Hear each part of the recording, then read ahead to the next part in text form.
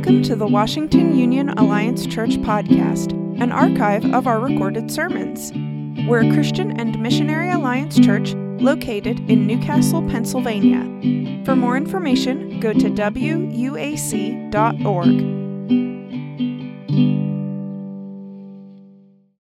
What if you went just beyond quietly forgiving those who wronged you, betrayed you, or caused you pain? What if you cooked a feast for them and then demonstrated them mercy and love, whether that was done secretly or directly? What might happen to our relationships if we knew who our enemies were and then we cooked a feast for them? Such questions are very hard questions because it causes us to come to grips with the brutal honesty of relationship life.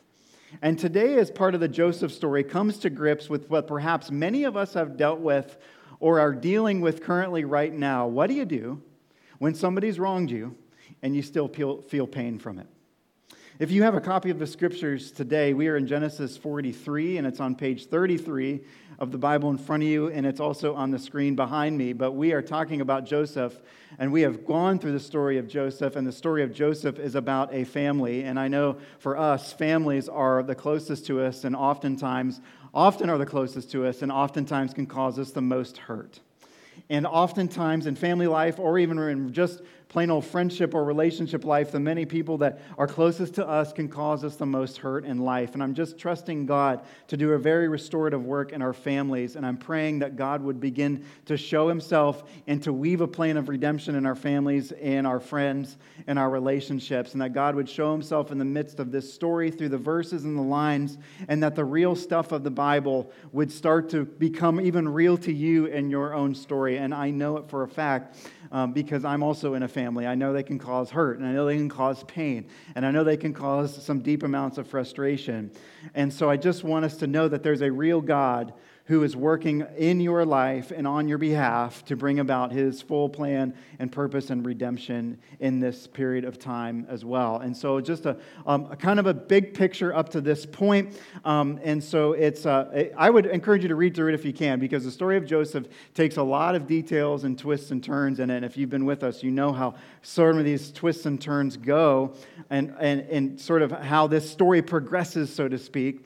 But Joseph is one of 12 brothers, and he's his big family, and his father overtly loved Joseph more than the others.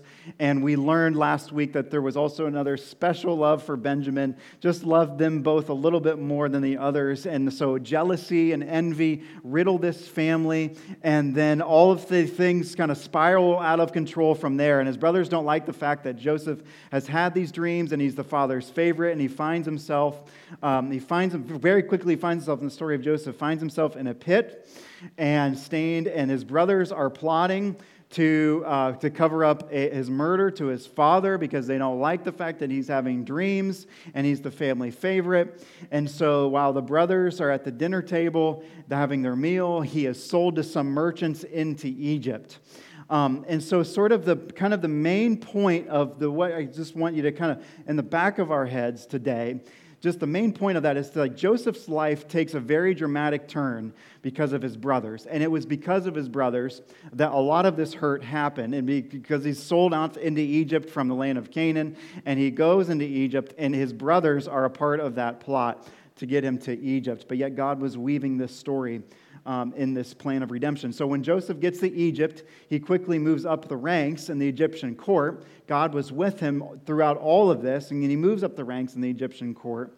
And so when he gets to the Egyptian court, there's the famine that happens in Egypt, and then what happens is that the brothers have to go to Egypt from Canaan to get food. So the only place that's got apparently that they have to go to is Egypt, and so they go to Egypt to get food, and that's where, over the span of chapter 37 to about chapter 43, where we are today, is about 20 years, and this is sort of this kind of this reunion that happens with Joseph and his brothers who have wronged him, and his father who thinks he's dead, and it causes these brothers to even hesitate to go to Egypt because they will hesitate to go to Egypt because they're remembering what happened 20 years ago. They sold him to some merchants back 20 years ago, and they're hesitating to go get food for their families for this famine because in the back of their minds, I imagine that they know that Joseph is there waiting, or at least somewhere in that vicinity. Now, they don't know what happened to him, but then there's this reunion that happened. So you've got brothers. So big picture up to this point, you've got brothers who've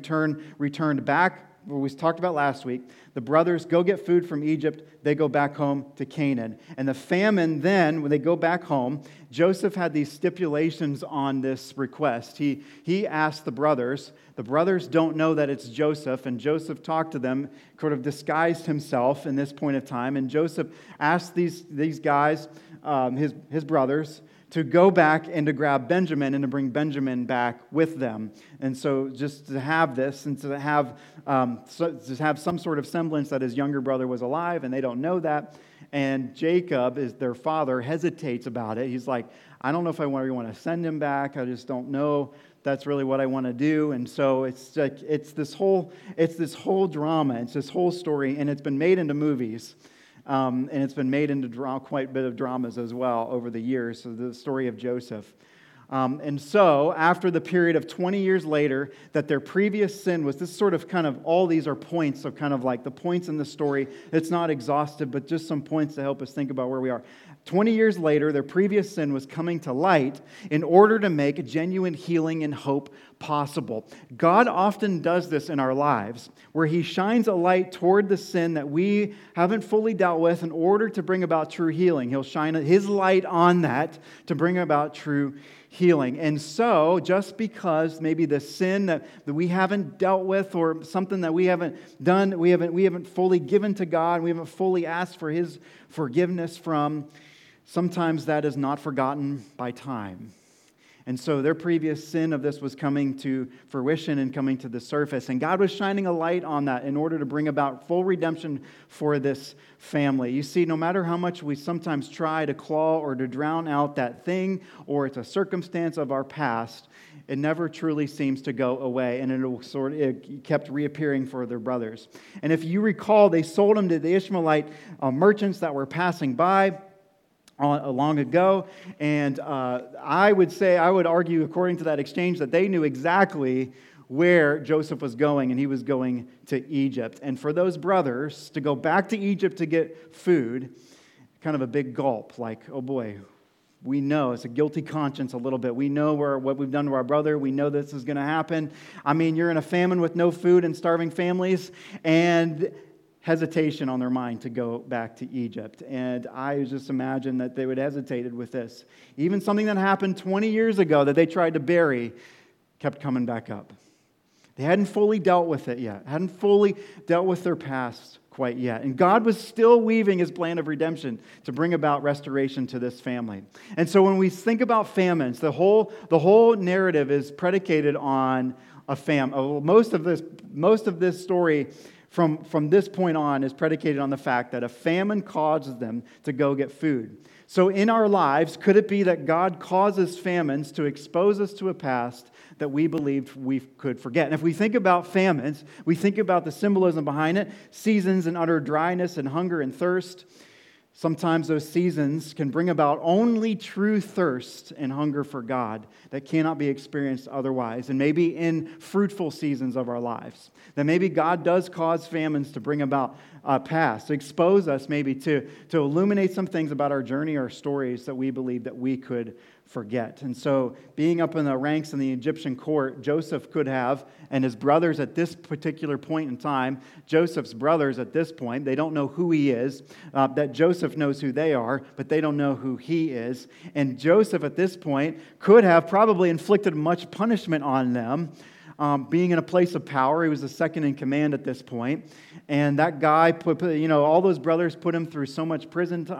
Just through a time in a prison, and through so much of learning a new culture and language in a place that he never thought he'd be in Egypt as well. And so we find ourselves today at a second reunion. The brothers come back to Egypt for a second time, and this time they bring back the youngest Benjamin, which is another brother of Joseph. And so we're in verse 15 of Genesis chapter 43.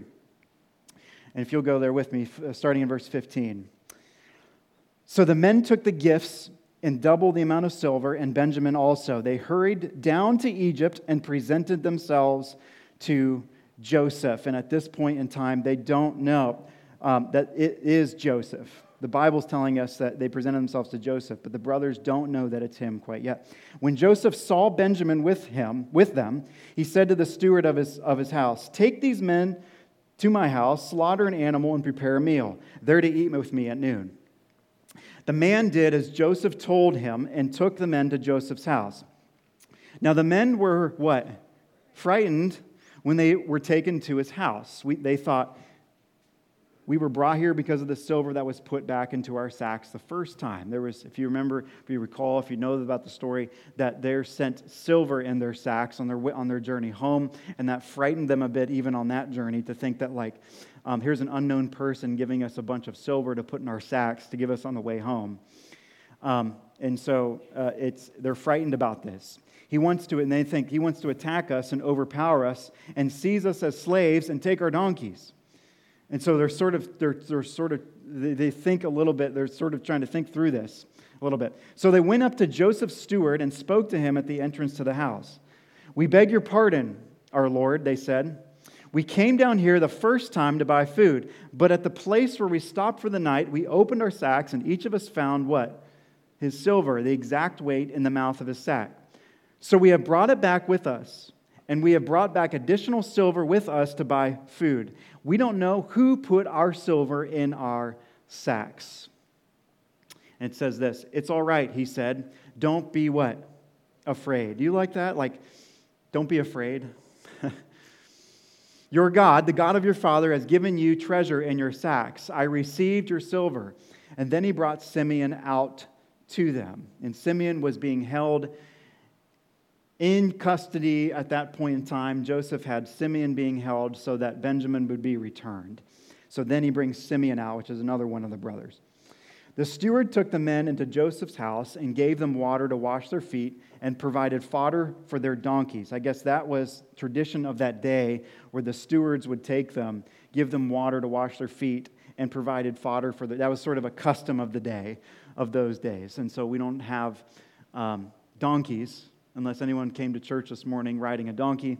Don't think we have that tied down here this morning out in the parking lot. Anyway, so donkeys. And so this is sort of the custom of that day. They prepared their gifts for Joseph's arrival at noon because they had heard that they were to eat there. I just think when I read those with the hospitality things, it's maybe I need to up my game a little bit, 21st century. Each of you are next time I'm at your house, you owe me a gift, or you got to wash my feet. And I'm oh,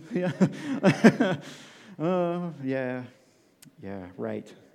Okay, back to the script. Okay. Totally off track. We're going to get back to this, I promise. Okay, so then verse 26, they presented the gifts they had brought to the house, and they bowed down before him to the ground. You remember, this was part of some of his dreams that he had way back long ago, that his brothers were going to bow down to him. Part of the problem was he told them those dreams, and they didn't like it. But here we are. It's now coming full circle.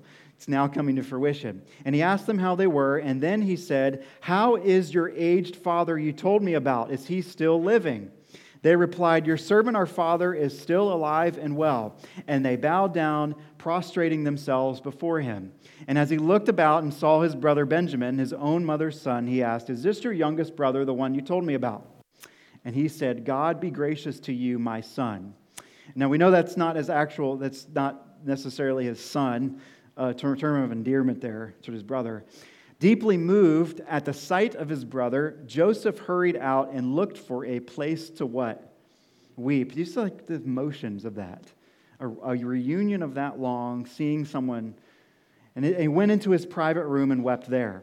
After he washed his face, he came out, controlling himself, said, "Serve the food."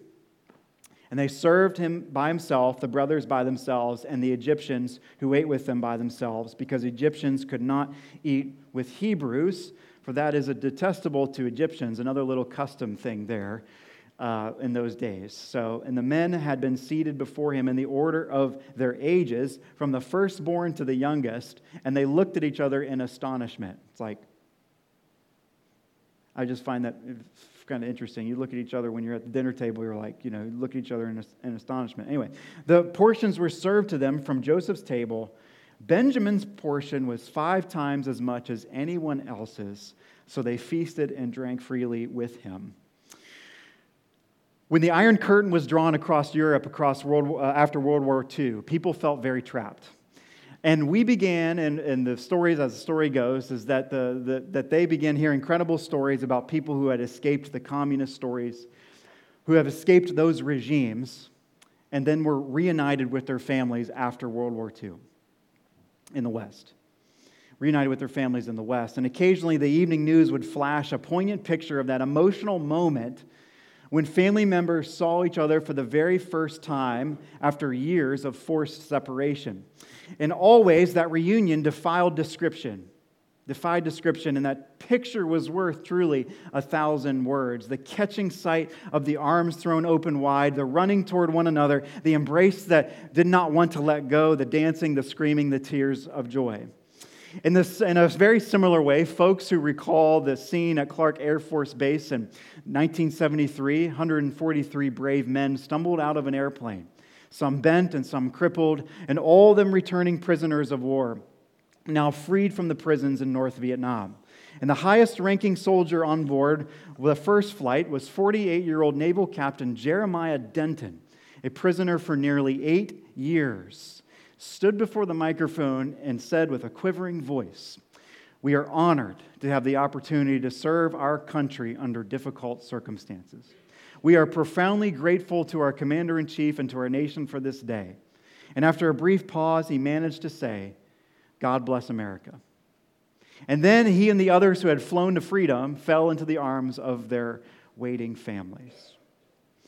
Words fail to capture and to convey those scenes, do they not? I mean, admittedly, when I see videos or pictures of soldiers coming home, it's pretty emotional. It's pretty emotional. It takes on a new meaning for me these days as a parent. And sometimes those scenes are too much to objectively analyze. They're kind of like too sacred to watch. And there stands family members who have lived on memories and spent literally hours in the throes of concern, wondering if they would ever see their loved ones again. And as life goes on, as they were separated, not a day passed by without their hearts returning to one another. And then there they are together again, struggling to put those years of separation into words. Story reminded me of a friend of mine. Morgan and I know of dear friends of ours, and who's currently stationed in Virginia, is an Alliance military chaplain, and Gabe was on a 184-day deployment and came home and surprised his kids recently. And so I asked Gabe, I said, "Gabe, can I use that video?" Because of simply how raw the emotions are to it. So if you have a tissue handy, you can grab that in front of you. So let's take a watch this video.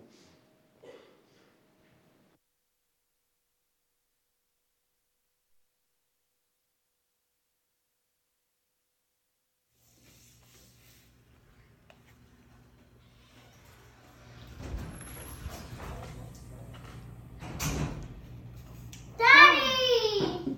Hello?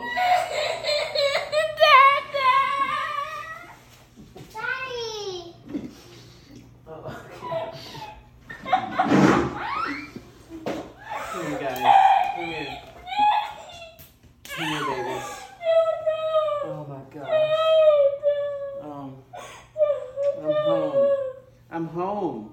Hi, buddy. Oh, guys.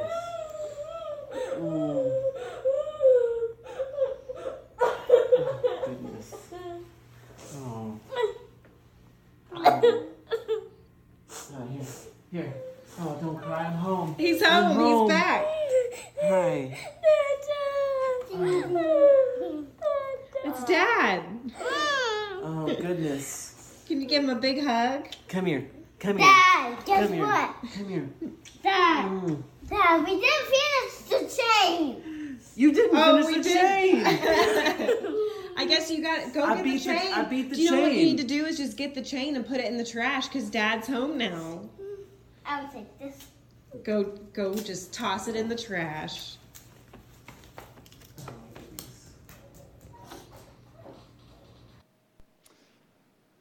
Yeah, it's pretty. I mean, it's emotional, right? It's like these scenes of like when we see these people coming home and families coming home and being reunited, it is emotional. It's emotional thing. It's hard to put into the emotions of the words of those sorts. Is it not? It's the kind of emotion. That's the kind of emotion I think that's going on in this scene here. And you can see the underpinning of this scene and Joseph and his brothers and the fact that like what would cause someone to put this scrumptious feast on that we can't even imagine? I mean, this feast had to have been like that steak we get times 5. The best steak that we can think times 5. This was the best part of the Egyptian courts, the highest kind of food, and yet would want somebody to serve your brothers who have wronged you from so long ago. I mean, these were the same brothers who had thrown him to a pit, the same brothers who sold him to some merchants passing by, convinced their father that he was faked and faked his own death and by placing his robe in blood and kept that secret for nearly 20 years. And yet, and mind you, they don't recognize Joseph at this point, but he recognizes who they are, hasn't revealed himself quite yet. This was a past of nearly 20 years that was continuing to shine itself on those brothers. I mean, what would cause somebody to give a feast, even if that was something that happened in our circle? Somebody wronged us like that. They hadn't fully dealt with their past, even though those brothers are on the points of repentance back to that. They're on the road to repentance, and we can see that from this story. God was working and moving in this family toward genuine repentance toward one another. And it doesn't mean, if this is that's sort of your family or friends or what have you, it means that it's not always easy, and it means that it's also going to take some time. But they are moving in the right direction, and that God wanted them to go throughout all this story. And we've talked about Jacob, and Jacob is the father, and Jacob didn't want to release one of his favorite sons, Benjamin.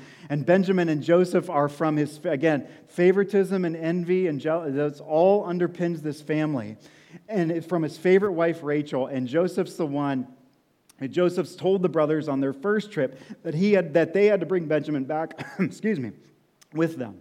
And Jacob didn't want to let his son go, didn't want to let Benjamin go on this journey. And so underpinning this is the reality that Jacob loved 2 of these kids more than all the other kids, and loved Benjamin just a little bit more, too. Imagine with me, just this makes me think about this juncture. For all those other brothers there, I wonder how those other sons felt knowing that they were second class. How they must have felt. Here we find in this story we don't find a mention about Simeon, the one who had been placed in jail. And his plight isn't asked about or mentioned. It's only Benjamin from his father. Have you ever felt like, if you're a sibling, your parents liked one of your siblings more than you? We can all raise our hand if we're a sibling about that because we're human beings. We at one point or another probably thought our parents liked one of our siblings more than we did.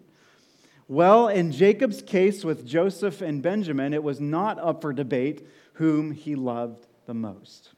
Inadequacy was a message that Jacob hung over the life of his sons, and the brothers' poor decisions allowed fear and humiliation and guilt and tension to hang over their own lives. I can only imagine being in the shoes of those 10 sons, thinking things like, maybe they're just damaged goods or disposable. Only the favored sons really, truly mattered to Jacob. Living day to day, feeling inadequate, and feeling deep levels of inadequacy on a very deep level, I can imagine that would be a very painful world to live in. And church, we have the choice to live into these types of relationships. We have the relationships. We have the choice to live into the truth of our relationships on a daily basis, whether it be our kids, our friends, our families, our coworkers. We have the choice.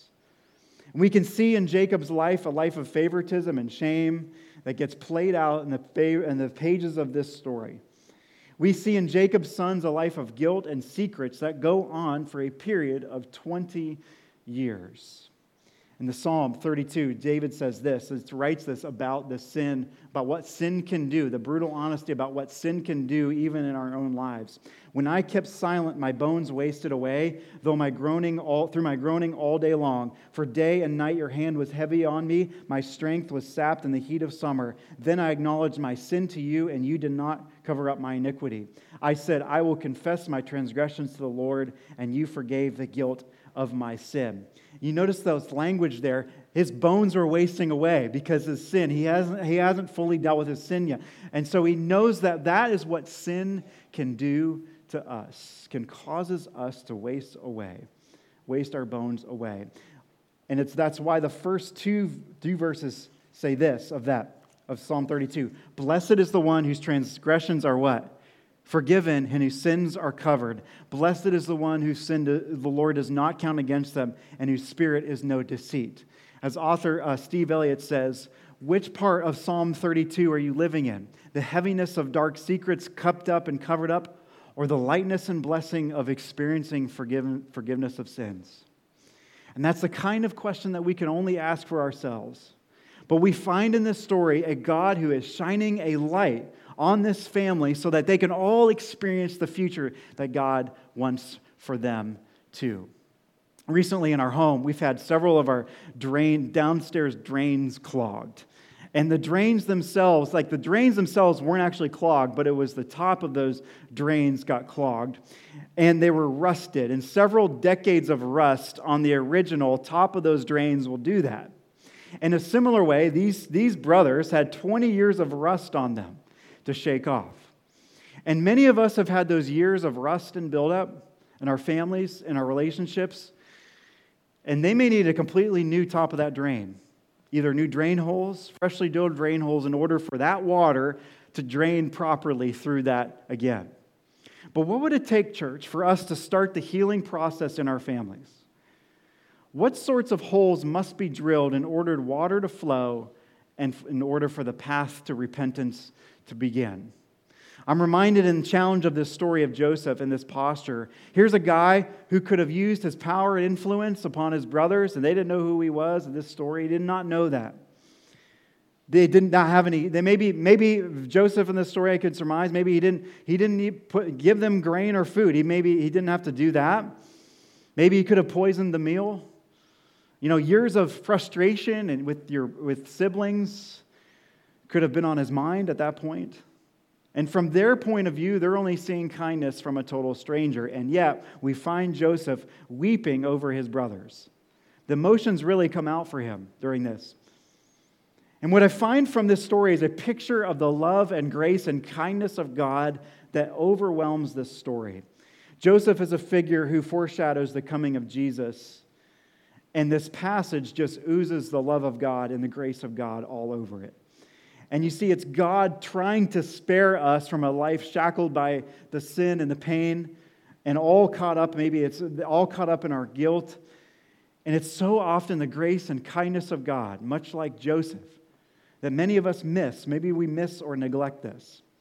Joseph did nothing to show them. They didn't deserve kindness. Yet it's all over this account, and Joseph shows them kindness and grace in this account. Jesus tells a story in his ministry, and he tells this story about a ministry to illustrate a higher point. And he tells about a man who had two sons, and he called it a parable, and to illustrate, sort of to teach people how to live into the kingdom of God and how to live the life that he wants them to live. And he tells this story about a man who had two sons. And the younger son decided that he didn't want to live at home anymore, so he went out and cut off his family and ran away. And he asked his father for his fair share of the family inheritance, which inevitably meant that he wished his father was dead. And he got his fair share of the wealth, and then the younger son went crazy, cashed in on the estate, as the Bible says, wild living, and he spent all the money in a foreign land trying to satisfy his every desire. And when the younger brother inevitably ran out of money, and at the time there was a famine on the land, which made matters worse, and he goes on to find food near some pigs to eat, and they eat some of their food, which was they were eating better than he was eating. And he's out of money and food and nowhere to go, and he's desperate. So he decides to make the journey home, and the younger brother starts the trek home, and even before he gets in front of his dad, before he even gets to ring the doorbell, to signal that he's home, before he's even reached the doorway, anticipation of maybe we've all been there, maybe in our families and our relationships, we've all been there. Before he's even reached the doorway, he's anticipating a scolding or some sort of sit-down conversation.